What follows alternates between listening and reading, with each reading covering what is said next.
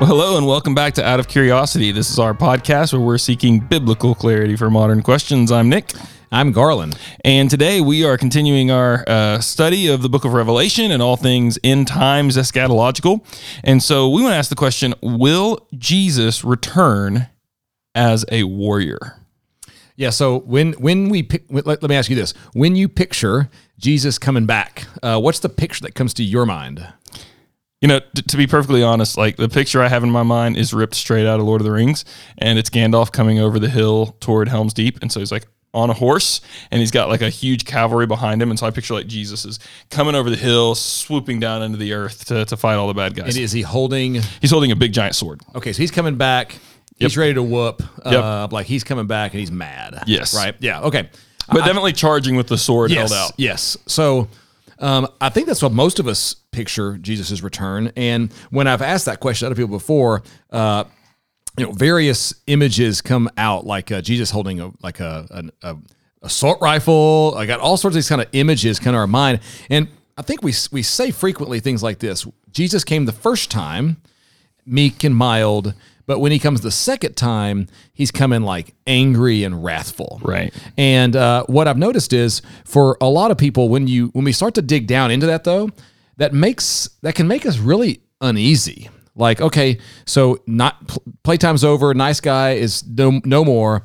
Now he's coming back, just ready to kill. And there's going to be just blood piled up, and Jesus is going to love it. And that gets us a little bit uneasy. Yeah. And I think it can charge some things in us that can be overly favorable toward that kind of thinking. Yep. And so what we want to do is we want to see, is that the presentation Revelation is giving us? And to do that, we're going to we got to look at the what some scholars call the central or the centralizing vision of Revelation. Okay. I think if we see this, it might orient how we see all the other visions in Revelation. Then we'll look at actually chapter 19 in the return account of Jesus. So let's pick it up in chapter 4 and 5. Revelation begins, the second long vision in Revelation begins here, and it's describing the throne. And much like Ezekiel or Isaiah stand before the throne, and like prophets before, John has this vision of the throne of Yahweh. And then a scroll is brought forth, and nobody's able to open the scroll. And we've got lots of songs that are about this particular chapter. No one is worthy to open the scroll. And John gets really upset. He starts to weep. So imagine John, he's encountering this vision, and now in the vision he begins to weep, and he's being really, really careful with a literary device that he's using here. But let's pick it up in chapter 5, Revelation chapter 5, and read verses 3 through 5, please. All right, so this is Revelation 5:3 in the NIV. But no one in heaven or on earth or under the earth could open the scroll or even look inside it. I wept and wept because no one was found who was worthy to open the scroll or look inside. Then one of the elders said to me, "Do not weep. See, the Lion of the tribe of Judah, the Root of David, has triumphed. He is able to open the scroll and its 7 seals." Okay, so pausing right there. Here's a literary technique that John uses, and he uses it all over the place in Revelation. We're just going to highlight this one here. John will frequently have a messenger say something that he will hear.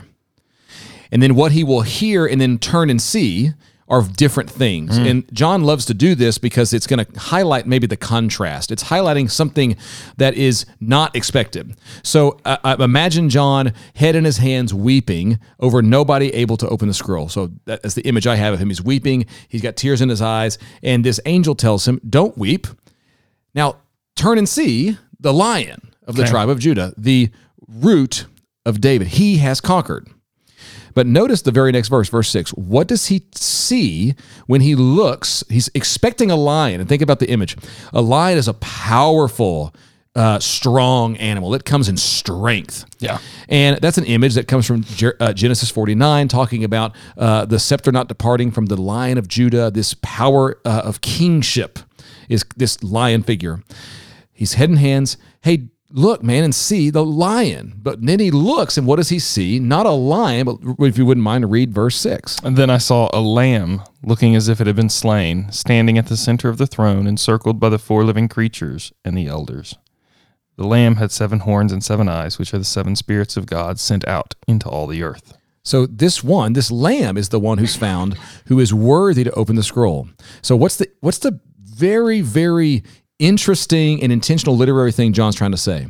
How did the king, the expected king of the Old Testament, how did this king accomplish his kingship?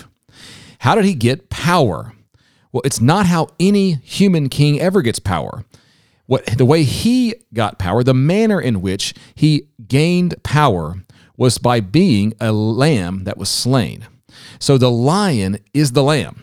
And so it's a very interesting technique that John is doing. He wants to highlight that the powerful lion is the slain lamb. And what that's doing is it's flipping on its head how we are to look at power. We look at the very moment when Jesus was crucified, it was the Romans asserting their power over Jesus. They are winning in that moment. And yet, our understanding is, on that very same moment, Jesus actually won the battle over them. It's a matter of your perspective. John is helping us to see that we're to have the perspective that in our beheadings, in our suffering, in our martyrdom, that's what's going on in the context of Revelation. It looks like Rome is winning, but we're actually winning because that's exactly how our king won. Now, this is the centralizing vision of Revelation. This vision of the king who's the lamb that's slain, the king who is the lamb that is slain. With that as our vision, we then look at the rest of the Revelation, and I think it's going to help us understand that that's how he always gets his power and authority. Now let's look at Revelation 19. So we're going to skip a whole lot of stuff here and go over to Revelation chapter 19. This is the vision of the rider on the white horse, okay? And in Revelation 19, it's been a contrast of two cities. There is the prostitute riding a beast. It's the systems of empire. And then there's this figure, Jesus, riding on the white horse, and he's going to have a bride he's going to be meeting. So it's a picture really of two women, a prostitute on a beast, and then a bride with a groom on a white horse. And we'll pick up this vision here in verse 11. Let's read the vision of the one on the white horse. Okay, Revelation 19:11. I saw heaven standing open, and there before me was a white horse, whose rider is called Faithful and True. With justice he judges and wages war. His eyes are like blazing fire, and on his head are many crowns. He has a name written on him that no one knows but he himself. He is dressed in a robe dipped in blood, and his name is the Word of God. The armies of heaven were following him, riding on white horses and dressed in fine linen, white and clean. Coming out of his mouth is a sharp sword with which to strike down the nations. He will rule them with an iron scepter. He treads the winepress of the fury of the wrath of God Almighty. On his robe and on his thigh, he has this name written, King of Kings and Lord of Lords. So lots of imagery. Yeah. I mean, John is loading up the imagery here. Totally. But one of the things that many commentators draw our attention to is he's got a robe dipped in blood. Mm-hmm. So he's wearing a bloody robe. Mm-hmm. But in the context of Revelation, this rider has not engaged in any battle. Yeah. He sees a vision of this rider up in the sky, and the rider has not encountered any enemies at this point. And many commentators draw attention to answering this question: whose blood is his robe dipped in? And I think our natural assumption is he's come down with an AK and he's been whooping, and that's the blood of his enemies. Right. Well, many commentators are trying to help us to see that, in fact, it might be his blood. The robe is dipped in his blood. How did he get power? By being the lamb that was slain. Before encountering any enemies, he has a robe dipped in blood. And whose blood? It's possible, and in fact, maybe even likely, John is trying to draw our attention to this being his blood, Jesus's blood. Now we have to make sense of, okay, what's going on with the judgments all in this book? And to do this, so any comments so far? No, that's helpful and insightful. Okay, let's look at the judgment. And to do that, we'll just use one example. Go to chapter 6. John is going to use imagery coming from Zechariah with these 4 different colored horses and their riders. And I think because of the horses and the riders where we get the Helm's Deep Gandalf image. I know that's where I get it. But he's got 4 horses that come in these visions, these seal It's the 4 visions. horses of the apocalypse. Yes, the 4 horses of the apocalypse. And the question we want to answer right now is, what is the nature of the judgment? I think we imagine these seals, these trumpets, and these bowls being Jesus coming and pouring out all of this divine anger and wrath on the world. And I think we have to have a little bit more subtle look at it than that. It is judgment, but let's notice the nature of the judgment. Let's just go to verse 5, chapter 6, verse 5. This is the third horse that appears. Revelation 6:5. When the Lamb opened the third seal, I heard the third living creature say, "Come." And I looked, and there before me was a black horse. Its rider was holding a pair of scales in his hand. Then I heard what sounded like a voice among the 4 living creatures, saying, 2 pounds of wheat for a day's wage, and 6 pounds of barley for a day's wages, and do not damage the oil and the wine. Okay, and let's look at the first horse. Look at chapter 6, verse 2. Chapter 6, verse 2, it says, I looked, and there before me was a white horse. Its rider held a bow, and he was given a crown, and he rode out as a conqueror bent on conquest. And let's look at the second one. When the Lamb opened the second seal, I heard the second living creature say, "Come." Then another horse came out, a fiery red one. Its rider was given power to take peace from the earth and to make people kill each other. To him was given a large sword. So I'm going to draw a couple of observations first. What we're seeing is this is a vision that John is having. Okay, he's experiencing a vision, and it's symbolically going to demonstrate some things for us. But notice, it doesn't say that the riders on these horses, doesn't say that that's God. It doesn't say that it's angels even. It just says he sees a horse. And notice what the nature of these actual events seem to be.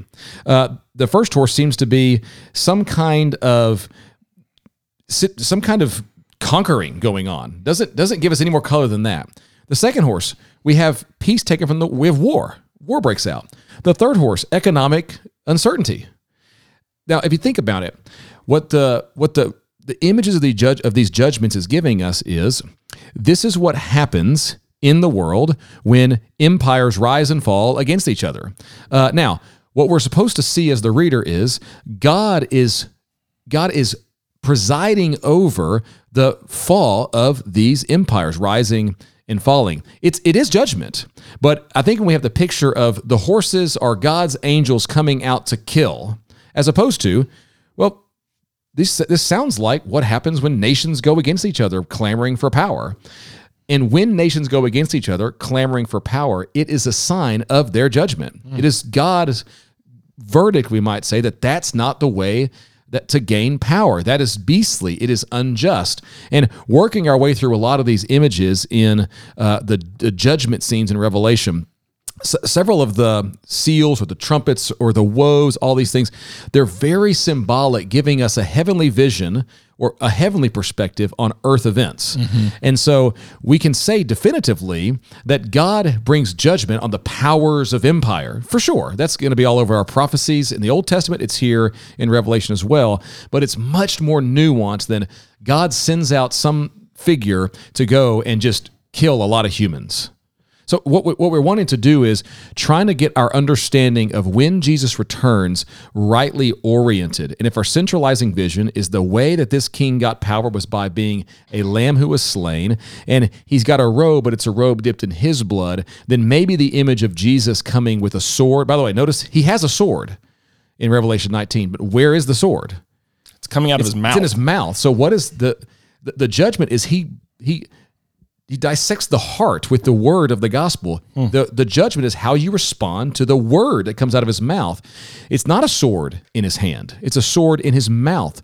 So the sharpness of the judgment is how did you respond to the word, the proclamation of Jesus as king? Yep. And so to me, this is interesting because it softened, I think, my picture of Jesus coming back with an AK-47 ready to shoot people. And that helped me. I don't know if it helps you. I don't know how people will hear this, but it gave more nuance to that picture. And what I don't think I hear you saying is I don't think you're saying that there is not judgment for people who ultimately rebel against Correct. God. And that's going to be we call it the white throne. And notice what happens. It's a word given about how you respond to the message of Jesus. So yes, there is judgment. We're not saying that all of a sudden it's that concept has gone away. But the picture, the mental picture of Jesus's return is what we're trying to maybe clean up. That makes sense, and that is very helpful. So, hey, Garland, thanks for leading us, and thank you for listening to Out of Curiosity. Thank you for listening to Out of Curiosity. As we discussed, will Jesus return as a warrior? We encourage you to look into this more in Out of Curiosity, episode 51 and 52. If you want to send in a question or contact us, go to oocuriosity.com and follow us on Instagram at oocuriosity. Be sure to subscribe to keep up with future episodes.